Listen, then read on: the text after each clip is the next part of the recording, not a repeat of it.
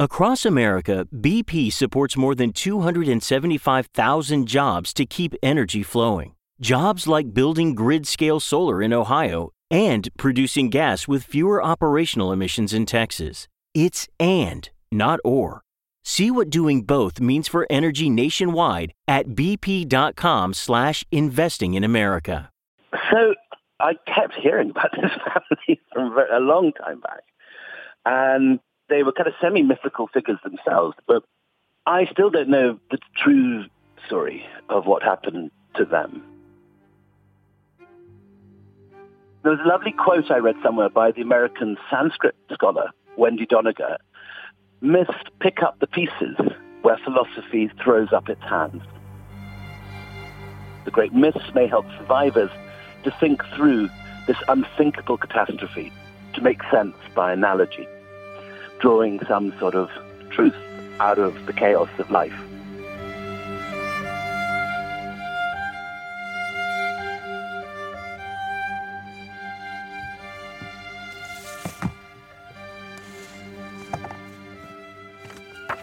Chapter 3, A House in Yorkshire.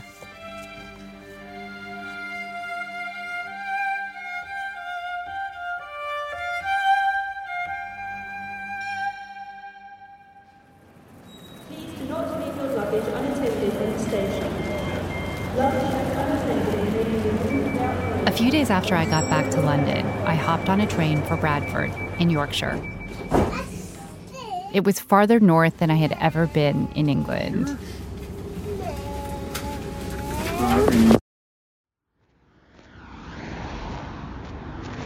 When I got off the train, it was a blustery, rainy day. I walked from the bus stop past takeout Chinese, betting parlors, vape shops, rows and rows of nearly identical brick houses. Their house, it was right next to a business called... Until I finally reached the address on the Western Union slips, the home of Shahid Butt, the man who identified himself as Cyrus's brother. In front of me stood a neat small house with a trim patch of lawn. The yard was full of garden statues. There must have been at least 40 of them. There were gnomes, fairies, Buddhas, leprechauns. As I stood there, I realized how nervous I was. I paced in front of the house a little bit. It was just me and the gnomes. Hey, look, it's Ellen Berry from the New York Times. Hi, Ellen. Good luck in there, Ellen. And then I finally worked up the courage to ring the bell and waited.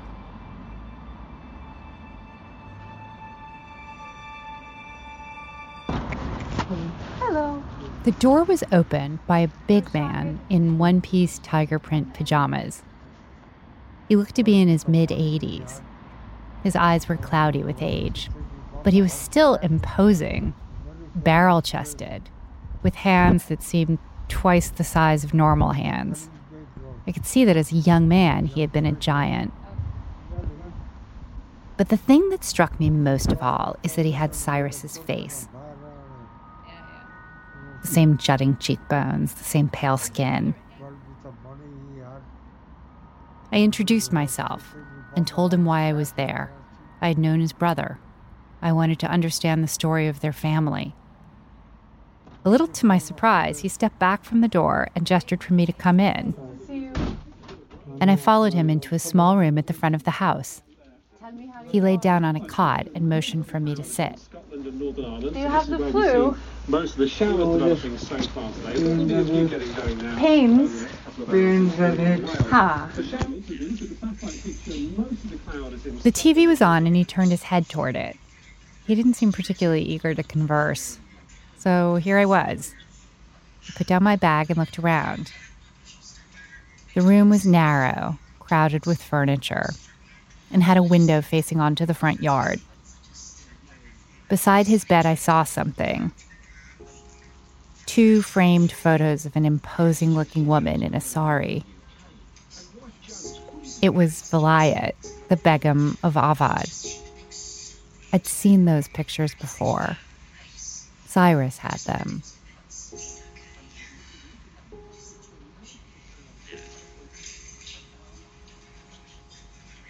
We sat like this for a while, and I asked him about his health. Is that from, did you get that joint pain from your work? Oh, yeah. Huh. And then I started to gently prod him about his family. But when I mentioned Cyrus, he looked at me blankly. He didn't know him as Cyrus, or Prince Cyrus, or Prince anything. Instead, Oh, it was called him Mick. his name was Mickey. Mickey Butt.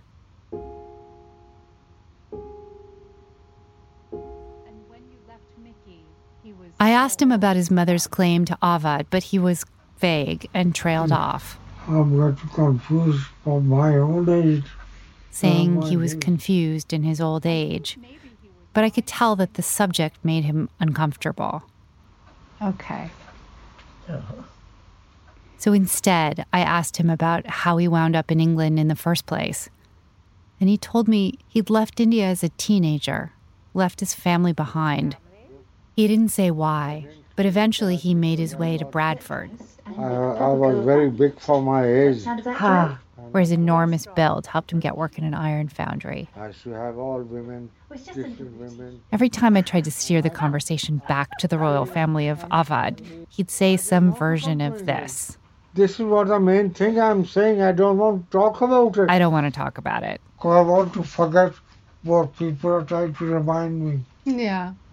I want to forget what people are trying to remind me. Myself. I'm like a bird, long lost bird, lost lamb. I don't want to revise my past. Hello. I don't know how long I had been sitting there when his wife, Camelia, walked in with a bustle of shopping bags and a yappy white dog. I explained to her why I was there, to talk about Shahid's family.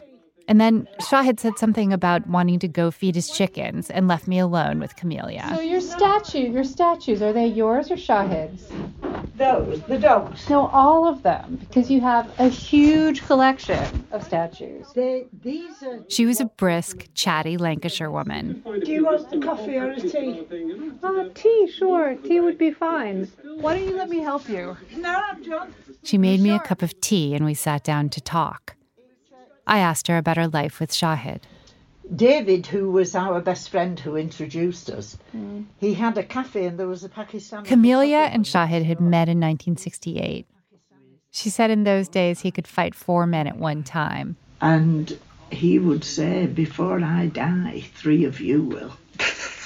He was a lunatic. He was the lion of a man. She reported that he had a 46-inch chest and a 32-inch waist. His arms were absolutely huge. I was told that once, as a young man, Shahid had been run over by a car, then rose to his feet, pulled the driver out of the car, and punched him in the face. Are you joking? No. The neighborhood kids used to call him Tarzan. Yeah. Very brave. There was no fear whatsoever in him. I wonder what that's like to be a giant. When Camelia and Shahid had first married, she corresponded with her new mother-in-law and was impressed by all the talk about Avad. She told me she was a direct descendant. Yeah, that was her claim. I do know to this warrior queen. Yeah, Hazrat Mahal. Yeah. But as time went on, she had become more skeptical, and Shahid didn't have many answers. I don't know whether Shahid would have blocked this out. Yeah. Because he keeps telling me he has memory lapses, but he doesn't, because I can ask him places from the 1960s and he can remember everything. I think it's selective memory loss.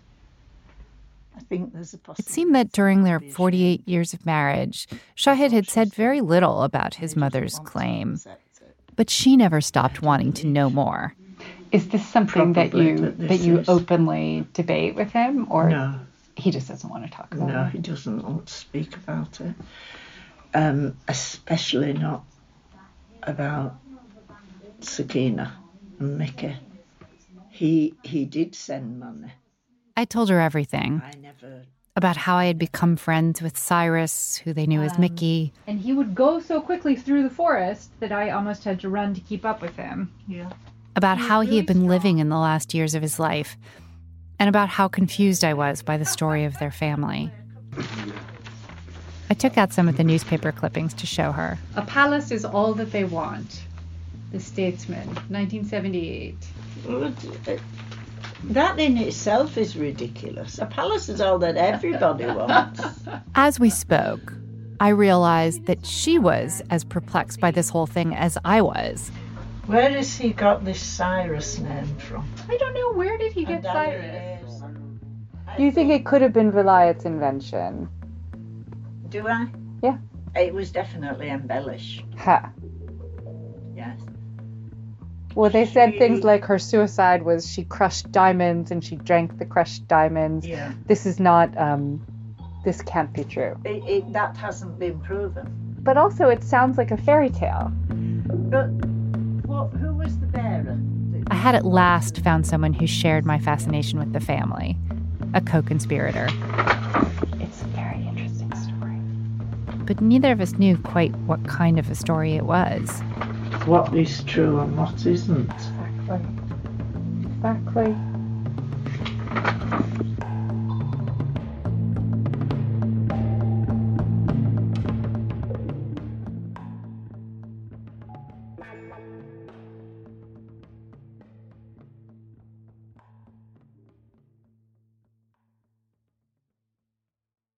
My name is Thomas Gibbonsneff. I'm a journalist at the New York Times.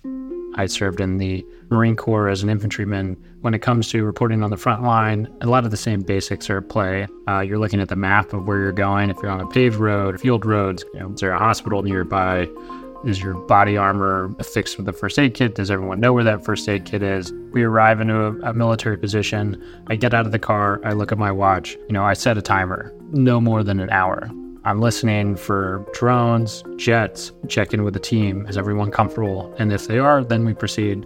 Frontline reporting is dangerous, but I think nothing is more important than talking to the people involved, hearing their stories and being able to connect that with people thousands of miles away. Anything that can make something like this more personal, I think, is well worth the risk. New York Times subscribers make it possible for us to keep doing this vital coverage.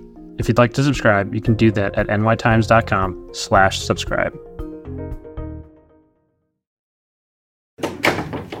Right. I mean, if they got a no deal down, then you could have a referendum between.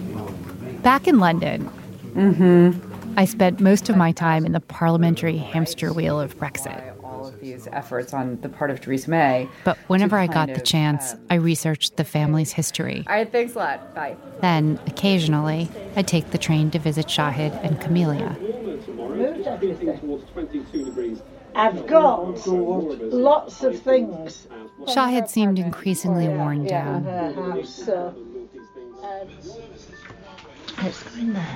Should we ask him?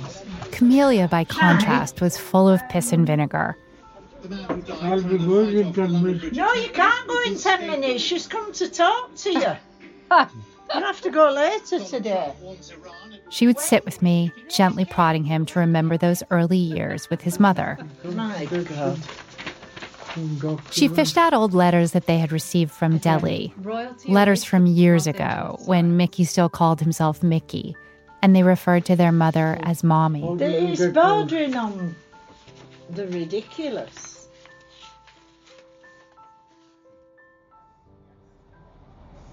So I'm on my way to Bradford. I guess Shahid is not well. He had a fall and he has a chest. It was on my fourth visit to Bradford that something seemed to break loose for Shahid. Shahid, which house burned down? On that visit, he told me a story that was different from anything he had told me before.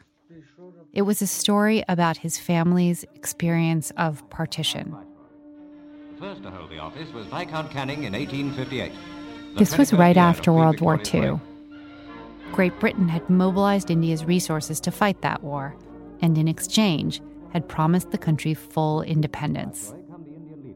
So once the war ended, Britain had to make good on its promise. At Delhi, Lord Louis Mountbatten arrives to take up his appointment as India's Viceroy and Governor-General. The government instructed its new Viceroy, Lord Mountbatten, to deliver India's independence and get Britain out as quickly and smoothly as possible. to find the least worst way to retreat from India. Religious violence was breaking out across the country, and Muslims were demanding a state of their own, and so the British decided to create not one country, but two. India would be majority Hindu, Pakistan would be majority Muslim. Mountbatten had a year to divide things up. But he also had a promotion in the Navy that he wanted to get back to. He moved the deadline up by 10 months and appointed another official, a legal scholar, who had never set foot in India, to carve up the territory instead. He gave him 5 weeks to do it. So he drew the lines and set in motion one of the largest forced migrations in human history.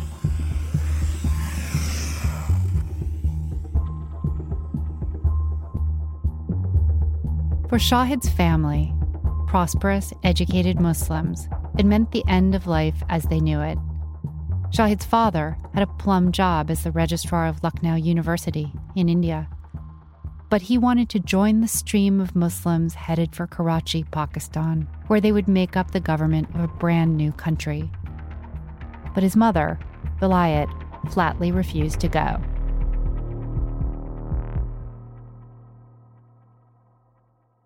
All the relatives I spoke with remembered her as a fiery, forceful woman. Lucknow was her home. She didn't want to give up her elegant house, which overlooked one of the palaces of the city's great hero, the Nawab of Awadh. The family was deadlocked. And then an event decided it for them.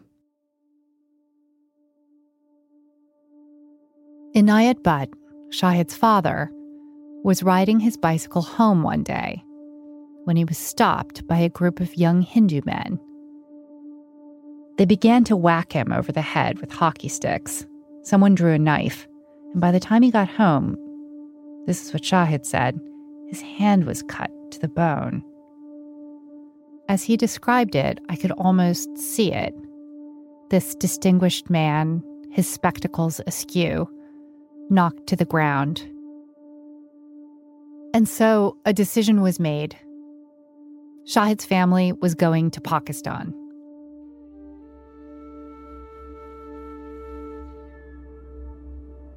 They were among the 15 million who were uprooted from their homes by partition.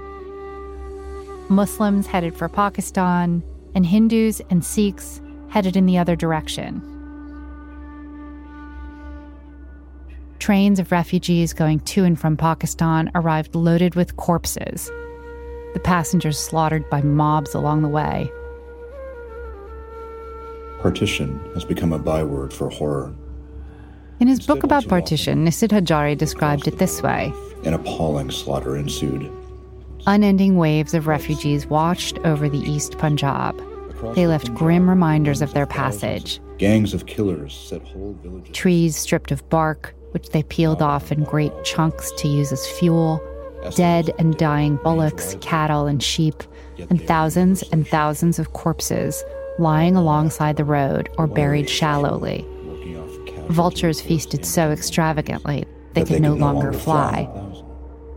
So-called corpse trains rolled into Lahore station, dripping blood, hunger, and carriages filled with hacked-off limbs, women without breasts or noses, and babies hacked out of 14 million refugees. Infants were found literally.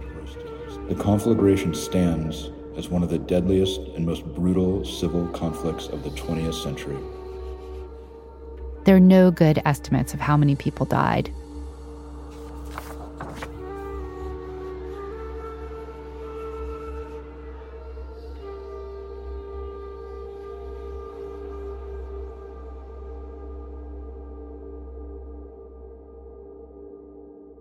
But Shahid and his family made it through. They set up a new household in Karachi. His older brothers joined the Pakistani Air Force, and his father, according to relatives, got a new job in the Civil Aviation Authority. But there was still no peace in the house. Shahid said his mother was angry. She was angry about what had been taken from her, what she was forced to leave behind in India. She wouldn't accept it. She lobbied Pakistani officials for her lost properties. And then one day, Shahid said, she crossed a line. I've heard versions of this story from almost everyone I've contacted, and I'm piecing it together. There was a scene in a public place. Vilayat confronted a government official, maybe even the prime minister, at a public event and demanded the return of her property. Whatever the official said in response, it didn't go well. She slapped him. And then this proud, defiant woman was arrested, confined for 6 months to a mental hospital, and, one relative told me, was treated with electroshock therapy. Shahid was still young when this happened. She's in the hospital. What was the hospital like? It was horrible. Tell me. Medieval. On my last visit with him, as Camelia and I sat by his bed, he remembered visiting his mother in what was then known as the Punjab Mental Asylum. He recalled one girl who had been bound to the wall with 4 chains, 2 on her hands, 2 on her feet, spitting furiously at anyone who walked by. She got electroshock therapy. His mother was no longer fiery. She did not protest. Other women. And what was her state? Was she still as fiery? Or was she quiet, subdued? Quiet. Shahid said she just sat in a chair, quiet. Did they put her there to teach her a lesson? God knows. I think so. I think it was to quieten her. One small girl was chained up to a wall. Oh, God. It was clear from the look on his face that all these years later, he had not quite recovered. It's a shame. Hello. I'm not well. He never told you about the mental hospital. No. Okay. Never spoke about it to me before. Who was it? It was sometime after she was released from the institution, Shahid couldn't say exactly when, that she decided to return to India. She told relatives she was going back to retrieve her property. Some of them had the sense that she was going to pursue a career in politics. She packed her household belongings in trunks and gathered together her youngest children. Family said she smuggled them across the border illegally. Shahid was one of the children she took, the oldest. But somewhere along that journey, Shahid said it was in Bombay, he decided he couldn't go along with his mother anymore. At one point, Vilayat asked him to go out and buy bananas. She gave him some money, and he took the money in his hand, walked out onto the street, and never came back. He didn't give them any explanation, and he never saw his mother again.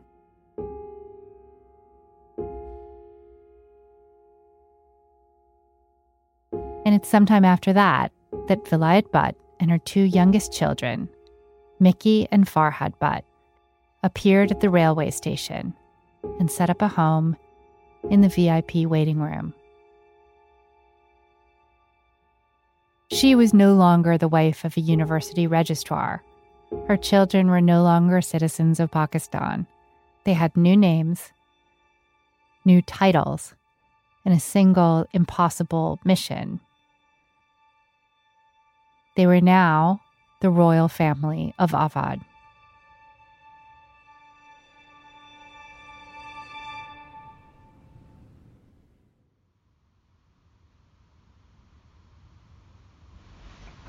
But I guess what I wonder is, do you think that it was partition that ruined your mother's life? Yes? Why? How? Because she had to go to Pakistan. Yeah. Why did that ruin her life? Well, we had to start all over again. You had to start all over again. We had everything. You had everything.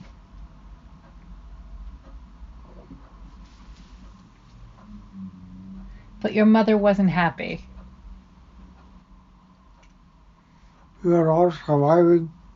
Who knows about happy and unhappy? We were all surviving. Who knows about happy or unhappy?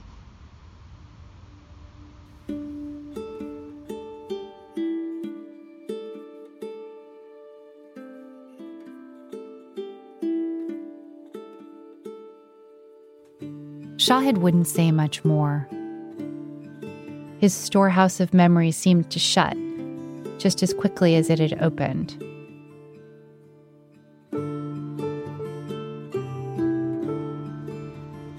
He wouldn't watch Petition, last year. Oh, really? I had every programme on that was on about it, and I said, Shahid, come and look at the... No, I don't want to... No, I was there, I don't want to see it on TV. He just did not want to see it. It's not like Germany where there's been lots and lots of processing of, this is what the deaths were and who killed them and who's responsible and how we can deal with the history. It's almost like it all just got papered over. Yeah. In some ways, you could understand Vilayat's anger. I find it very, very sad. But it also consumed her children. I think what started off as a ruse became too big for them. Or became the reality for them? Or just was a ruse that they had to continue until the end? Yeah. And then it became a way of life. Well, I suppose once you've sacrificed 20 years of your life to an idea, to admit that it was all... It can become part of your life then, and you can half believe it.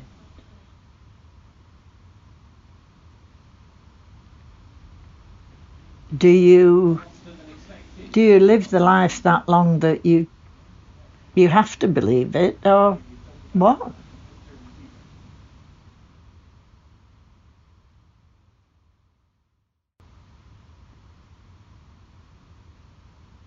So he does all of the unclaimed bodies. तो जितनी भी आती हैं ऐसे dead bodies जो After Cyrus died, I tried to find out where he was buried. The police who came to collect his body at the hunting lodge couldn't identify any next of kin or any friend or even any acquaintance. So they assigned his body a number, DD33B, and sent it to a pauper's graveyard on the edge of Old Delhi, an expanse of uneven, scrubby land beside a cricket stadium.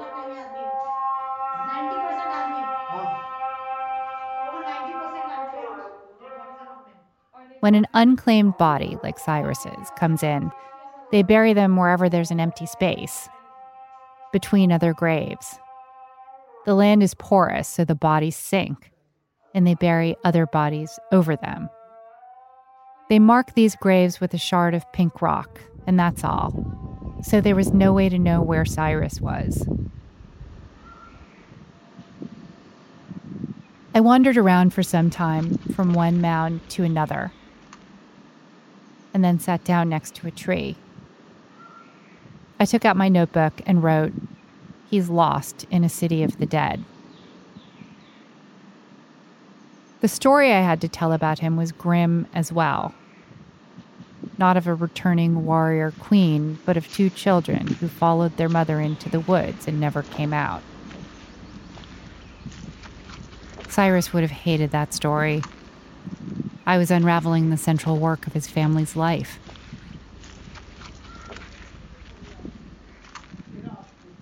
I walked back to the entrance of the cemetery and asked the clerk to look through his records of unclaimed bodies one more time, on the off chance that I could find him, and at least mark his grave.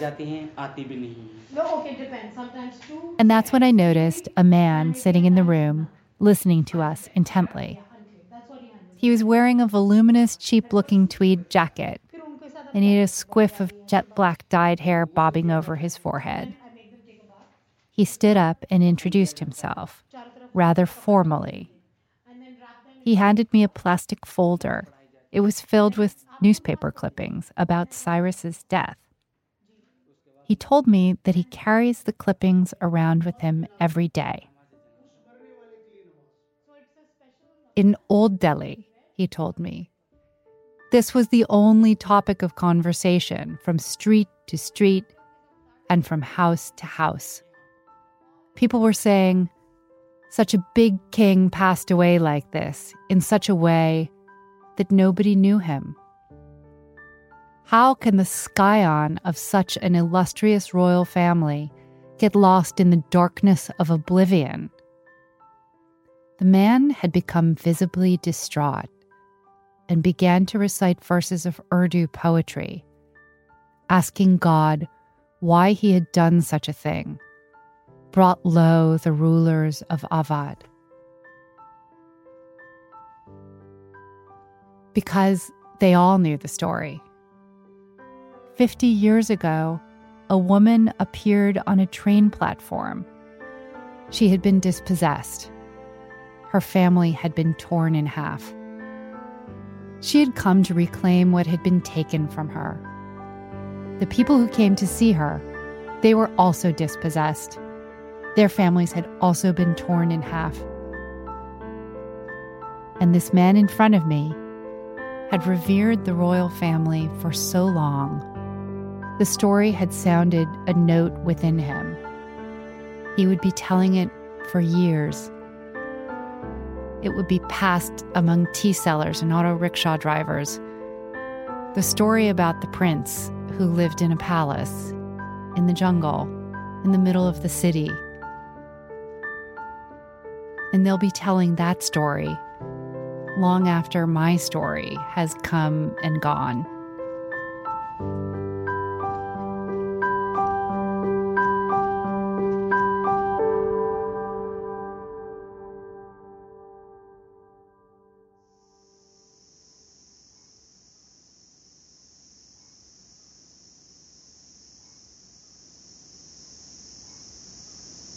I cannot forget you. Most welcome whenever you feel like you're there. So it's all right. Well, I'm not leaving yet. I'm just thinking about the future. Yeah, of course, future. But one more thing. I really want that it should crumble. If it hasn't crumbled for the last 600 years, it's not going to crumble this week. Yeah, very true, very true. Very true. You found yourself a very stable castle. Yeah, of course. I have a roof, a very strong roof, that's all. And pillar to hide and pillar to protect myself, that's all. Well, it's something to be proud of. Not everyone lives in a place like this. You see a little light over there in that arc, just turn. I do. Where is that from? Is it just a reflection? That was the main candle lights. Wait. I want to see whether it is still on and on. Yeah. How often do you put on candles? Candle, there you come and see what I have done. It's a very strong pillar over there. Okay. So I do place over there. That's a natural one. So this I like, and we don't want that anyone should copy us. So no, you come over. It's very romantic. Very romantic. You can take a photograph. This I allow. I think it's too dark. But anyway, take it from your mobile and what's this is our way of life, natural way of life. I don't understand, since you stay up so late at night, how do you manage without light? Well, no, one thing I tell you. Usually I used to wear usually. So your eyes are just...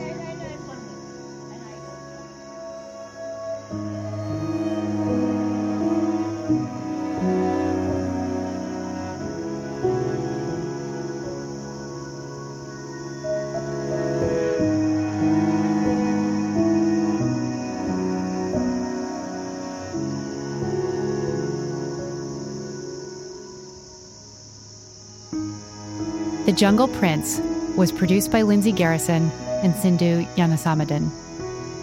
Edited by Wendy Dorr, Lisa Tobin, and Mike Benoit. Original music by Brad Fisher and Dan Powell. Mixed by Brad Fisher and Dan Powell. Special thanks to Jim Yardley, Michael Slackman, Christine Kay, Suhasini Raj, Stella Tan, Julia Simon, Shalini Venugopal, Supriya Sopti, Nissa Tajari, Salim Kidwai, William Dalrymple, Leonie Brookstra, and Michael Simon Johnson.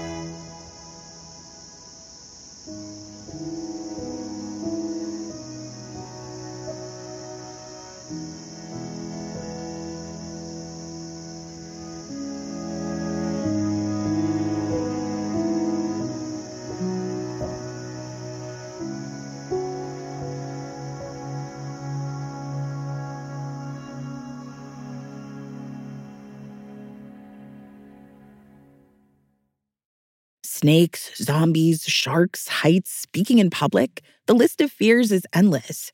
But while you're clutching your blanket in the dark, wondering if the sound in the hall was actually a footstep, the real danger is in your hand when you're behind the wheel. And while you might think a great white shark is scary, what's really terrifying, and even deadly, is distracted driving. Eyes forward, don't drive distracted. Brought to you by NHTSA and the Ad Council.